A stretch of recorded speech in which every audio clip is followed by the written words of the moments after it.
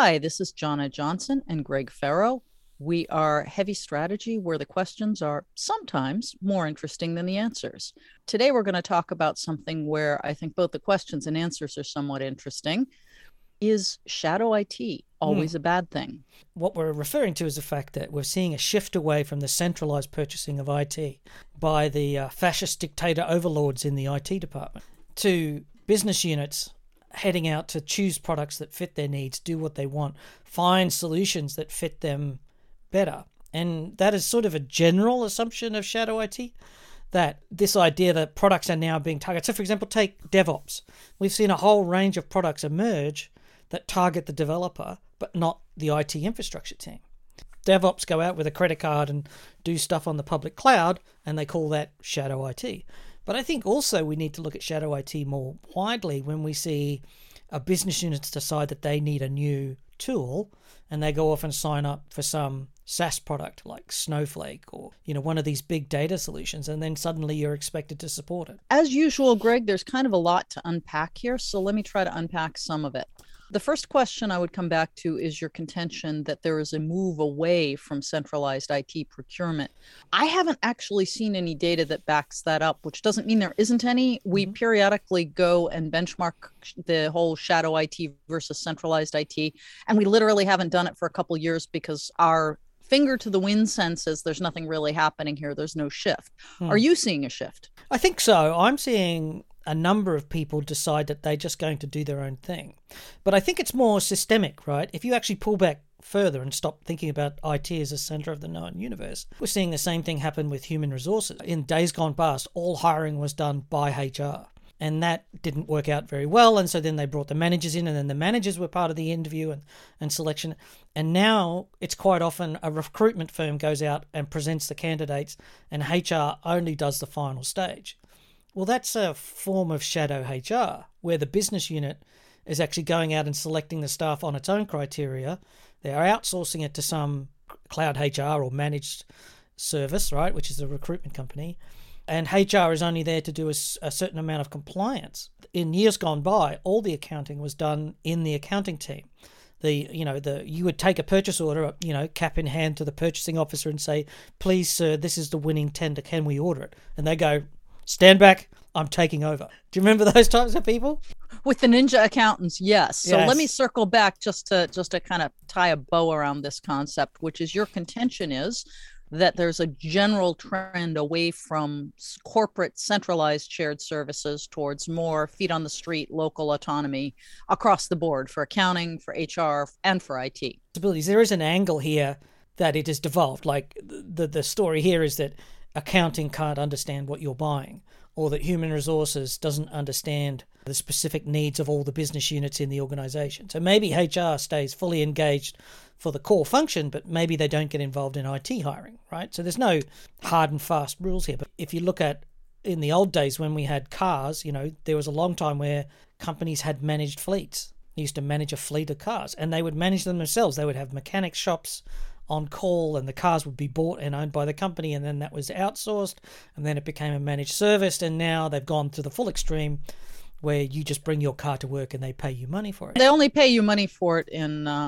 other countries. In the United States, it's like, we'll pay you money for the usage of it. But yeah, just to keep going with the metaphor, I think it also applies to executives generally, or management generally, is that they are increasingly outsourcing their work to third parties. So consultants, we're seeing that consulting firms grow at a really significant rate. Like if you look at Gartner, for example, just to take one that I've been tracking, Gartner's revenues are up 25% year on year for the last 3 years, because IT executives aren't doing it themselves. They're flipping it out to somebody else to do their thinking and their decision making for them. If you look back, well, that's shadow executives or shadow management by the same token as shadow IT. Does that make I think the metaphor is coherent. I do, up to a point. I just want to establish your perspective on this so we can discuss it.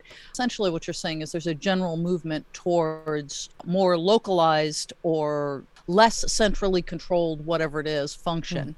And I just want to go on record saying I don't actually believe that's the case. I don't know that it's not. And I don't think it's relevant whether it's the case or not, which is why, why the questions are more interesting than the answers, because there's always an ongoing healthy tension between the premise that says, well, if we standardize and centralize things, we can get consistency, and consistency reduces overhead and reduces cost. And then what you've raised, which is the opposite benefit, which is, hey, the people feet on the street know best what needs to be done, and the degree to which this is abstracted from them, it creates drag. And they're really, both sides are actually true. So it really only depends where you happen to be as an organization in that curve, whether you are currently relatively distributed and you're moving towards centralization, or currently centralized and, as you've been talking, Greg, moving out towards distribution. The outsourcing trend has faltered overall. It's people have worked out what it doesn't do, which is just as much as what it does do. You don't get to give away the responsibility. You're still stuck with owning the outcome. You can't give an outcome away to an outsourcer. They don't do that. They just promise to do the work. They don't promise to generate more profits for you. So there's so much. Some of them do. I mean, they are moving, the whole notion of, advanced SLRs and XLRs and things like that. But yes, your point is correct. At the end of the day, you are a profit center for them. They make money off you. You are trying to do your job. And those are two different, and there's fundamentally different things. Outsourcing was badly done. It became such a rabid fashion that it became badly done. Once the fashion's overdone, it tends to lose its value and stops being, the thing. Often wonder, if we do the shadow IT, if we follow this to its logical extension, you then end up with a situation where people who are doing IT purchasing, that is the people in the departments, are not skilled in buying IT, and they can make, legitimately bad decisions, just make a decision that seems like a good idea at the time. They can also make decisions where they're being exploited by smart salespeople. So somebody who knows their product, knows their market, can outmaneuver and outposition themselves against, in that sense, sales is an adversarial position. If the well-informed salesperson who knows more about what's going on than the buyer, then they can extract more profits than otherwise might be done with a seasoned, skilled manager overseeing the process. So there's a tension there. There is, but it sounds like you're now, I need to push back harder, because you're now talking yourself into the point of view that shadow IT is bad because you'll get screwed by these savvy salespeople. And I think we all know that. But what I want to know is your stance, at least one of the reasons we decided to talk about this, is that your stance is that shadow IT is not all bad and may in fact be a very good thing. And aside from the sort of motherhood and apple pie that the people who use the technology are best fitted to decide what they want, which is questionable, but let's just take that for the sake of argument, what are some other reasons that shadow IT might be a good thing? I think for me, as an IT practitioner, the fact that I'm not making the decision, it makes it not my fault. So if some clown in the sales organization goes off and signs up for Salesforce, the fact that Salesforce is an awful product and is so big and so complex and requires millions of dollars to maintain, that's not my fault. Does that make sense? You can just sit back and say, well, we'll do our best to help you, but it's very questionable in the modern era about the capability of managers to manage. I've always had a bit of a thing saying that modern management is generally less capable than it was in years gone by. Now, I say that from the perspective of, in days gone by, managers were trained. They went to courses. They were taught how to handle people, a bit like an MBA, but what an MBA program became, which was to teach them basic common sense and competency. And now people just get promoted into positions of management and are expected to work it out. Greg, with all due respect, I think the biggest significant change that's happened is you've gotten older and more experienced and can see a whole lot more. So your perspective is much broader. That's what's changed. Managers were just as doofusy back then, but you were too young to recognize it. And I think the other way I could talk myself out of this is that shadow IT, expecting IT to make smart decisions on business units that they don't understand. Now, it is very difficult for anybody to understand other pieces of the business. And, the business has been demanding that IT speak business for a good 10 years now. And IT is certainly better at speaking business language and doing things for business reasons. I think that's absolutely true. I look at my clients and I'm like, 10 years ago, I was helping them struggle through basic PowerPoint. And now it's like they can articulate stuff with the panache of the highest paid consultants. So in that sense, IT's done better at to speak business.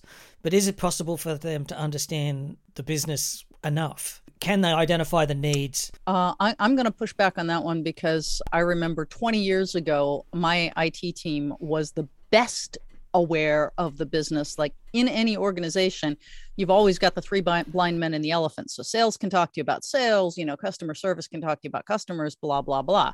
But in IT could sit there and go, listen, we actually understand what's going on here because we can see the sales figures because we see all the Excel spreadsheets in the databases, and we can see the customer complaints skyrocketing or dropping, and we can see everything, and they can actually come back and teach us or teach business chapter and verse on the business, which I found was interesting because it goes counter to the stereotype of IT as being business dumb geeks.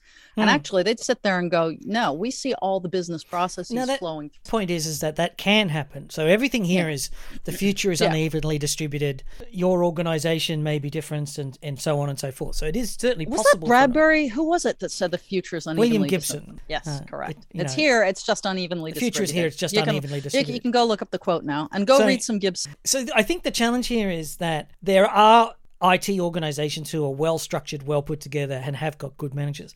And potentially they're the sorts of people that you would know through your work because they're smart enough to engage with analysts in a willing, knowing what their shortcomings are and understanding what they're trying to achieve from the results. I would say that out there there's a vast majority of people who are, let's say, not turning to third parties or trusting a reseller or a friend to give them advice. I think that dysfunctional management is more of a norm and that good IT management is pretty rare. I think that's true. And I'm listening to you, and since my general premise is there's always a creative tension between distribute everything and centralize everything. Just a side note, here in the United States, we live that creative tension every single day because, you have the same people tromping around going, oh my gosh, it's terrible that Washington, D.C. wants to control what we read in books. And then they elect yahoos as the local county commissioner who, don't know how to tie their shoes. And the flip side is, honestly, there's a lot of things that are controlled by Washington, D.C. that shouldn't be and should never have been. Yeah. And I'm using politics because it's the classical example. And so, fascism is blind adherence to the idea that centralized control is a good thing and unmitigated good. Yeah. And anarchy is the opposite. And somewhere between fascism and anarchy is the sweet spot, but where? Yeah. All that said, as I'm listening to you, I'm thinking it's a little more subtle and nuanced than what I had originally thought, which is kind of one-dimensional. It's a one-dimensional spectrum and find the sweet spot. The issue has to do with what central IT is trying to do. In my head, as I'm listening to you, I'm thinking the biggest problem I see a lot is with the end users kind of saying, I need technology X. And it's like, no, stop. You may need technology X. Tell us what you're trying to do and why you're trying to do it. And we may find a technology Y that will actually help you. So don't dictate to us what technology. So now you're coming to something which is a really common bugbear.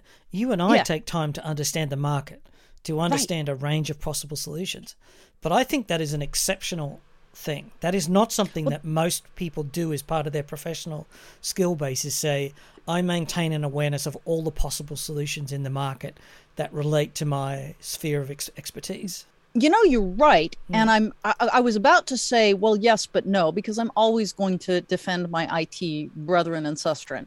But I think, number one, it's true that most IT people, especially recently, i.e. the past 20 years, haven't had the time to do this sort of panoramic scan of the market. And in fact, one of the offerings that we have is our Emerging Technologies Insights, where we just basically yank everybody out of their day-to-day jobs, for an hour a week or an hour a month and say, here's what's coming down the horizon. Think about it. Okay, back to your regularly scheduled firefighting. The reason that we are successful doing this is precisely because people don't have the bandwidth, mental or temporal, to do it. But the other thing, and that I think you're also right on, is that your average IT person will come at this from the standpoint of, tell me the requirements and I will architect a solution. And the problem is their definition of the requirements is literally feature set. Tell me what it has to do. What I'm talking about is no, tell me what problem you're trying to solve, and you can solve that problem 1,000 different ways. I mean, just to use a stupid metaphor, if I need to go 2 miles down the road to go grocery shopping, I can drive my tractor, I can drive the van, I can drive the car, I can walk, I can bicycle. What are the requirements? You know, am I trying to optimize energy consumption? Am I trying to optimize time and get my exercise in? You know, all these things. Yeah, and then of course when you're talking to somebody and you say we can't buy that product because its power consumption is too high, and they just look at you and they don't understand, or they don't want to understand. Well, and that's kind of what I was working up to drive to. The actually accurate, the good role of central IT that I see is essentially saying, we will help you. Well, let me put it this way.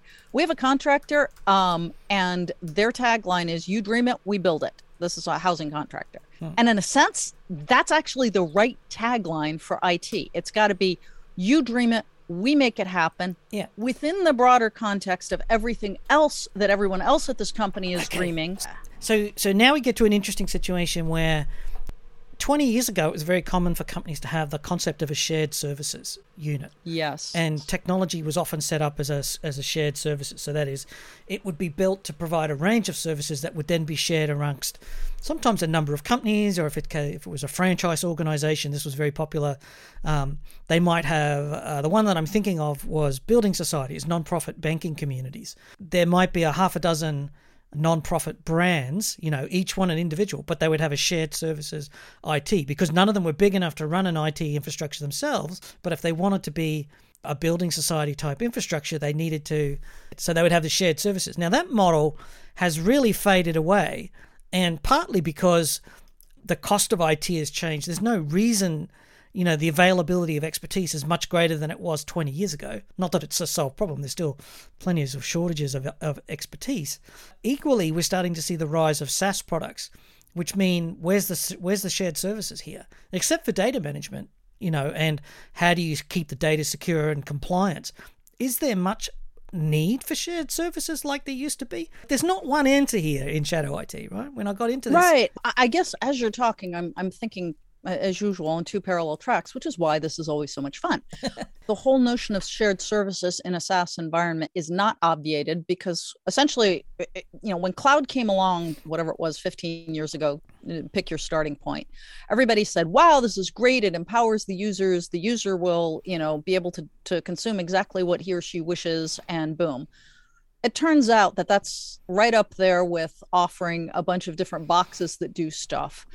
The first box you buy, that's great. You learn everything about it. You're a very happy camper. Now you buy two boxes, and your question is, how do I hook them together? How do I get data from box A to box B? How do I secure things? Blah, blah, blah.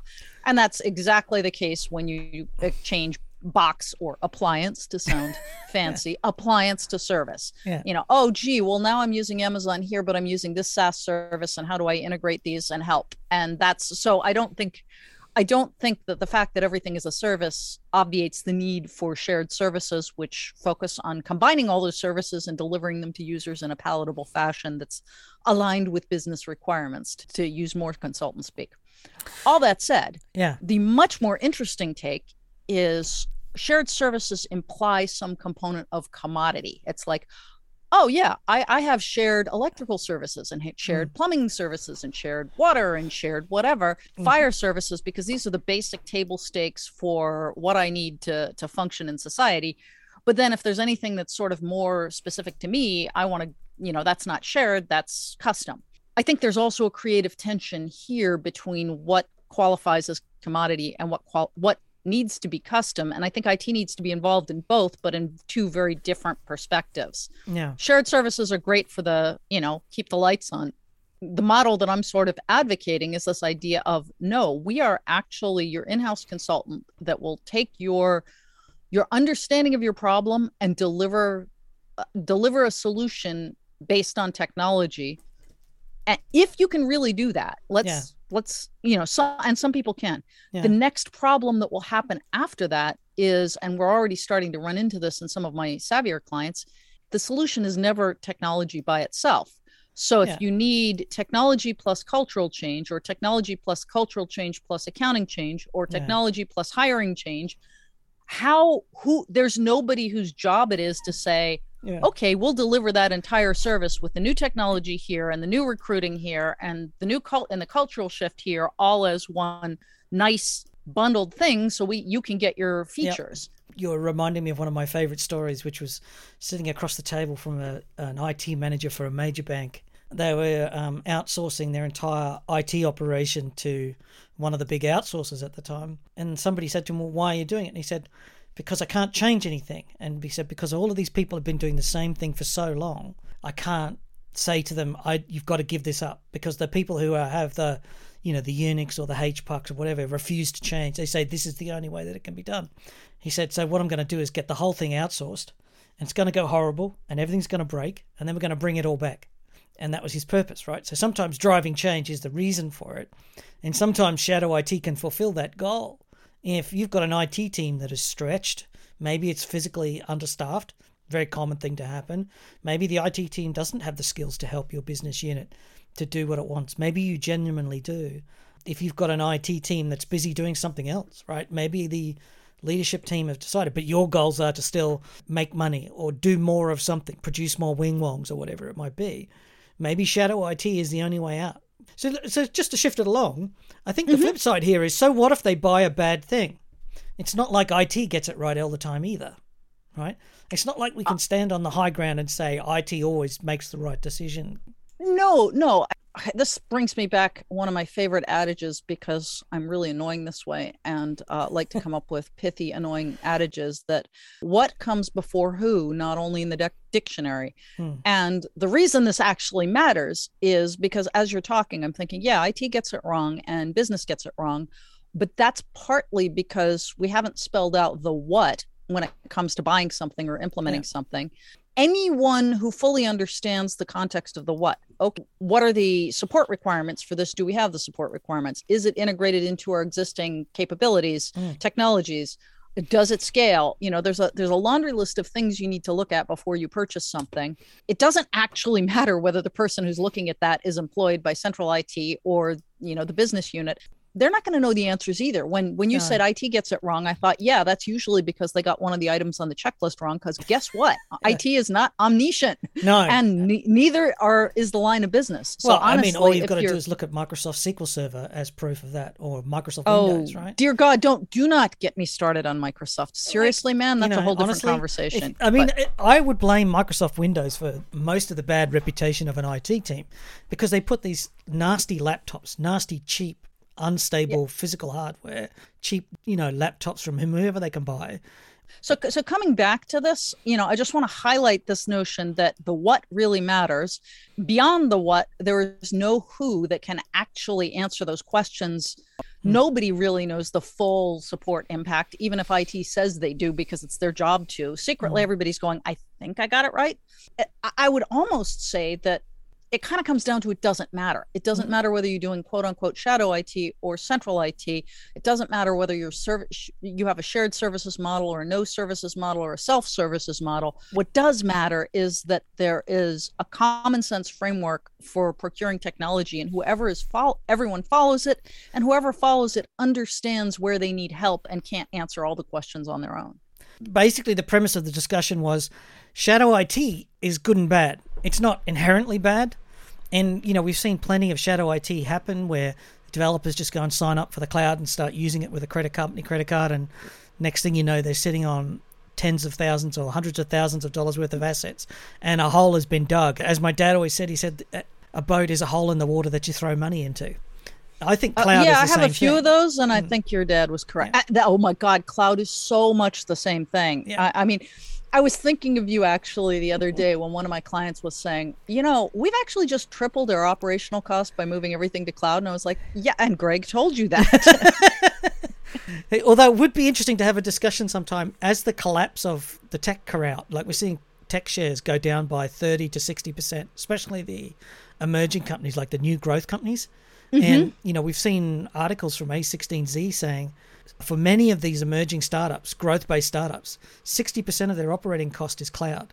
If they suddenly can't grow, do they turn around and start focusing on how much it's costing them? And does that actually have an impact on cloud Which is actually a very interesting question. Yep. Probably not, because as you were talking, I was thinking, people used to say data is the new oil. Nonsense. Mm. Cloud is the new oil. And like the old oil, it's actually controlled by greedy monopolists who will jack up prices at the least convenient times. So, yeah, no. For me, the biggest consumption of cloud is from these startups who are actually not making a profit. Often they're making losses greater than their total revenues. It's not uncommon for these startups to have multi-billion-dollar valuations on 250 million of gross revenue with a 400 million spend per quarter. Right. Well, if 60% of that is cloud, in other words, they're spending more money on cloud services than they actually take in basic revenue, just at a baseline, then do they have to suddenly start looking at efficiencies in the cloud and spending less in the cloud? Is that trend significant enough to actually make a difference? Maybe that's a topic for another day. Let's wrap up on the Shadow IT. Thanks for joining me today, Jonah. This has been Heavy Strategy. Thanks so much to you for listening. If you've enjoyed the show, please tell your friends about us. Tell us where they are, what we're doing. We could use a few more listeners in the hope that we could keep this going. Your feedback would be welcomed. If you go over to packetpushers.net/FU, you can tell us what you think about us. Just tell us what you think. It's anonymous if you want it to be. And as always, remember that at the Packet Pushers Network, there's many more other fine free technical podcasts there for your delectation. I'm going to just close up with your mention of the word Sistren today. And so anybody who's still listening at this point, your word challenge is to go out and use the word brethren and Sistren in your emails today. See you next time.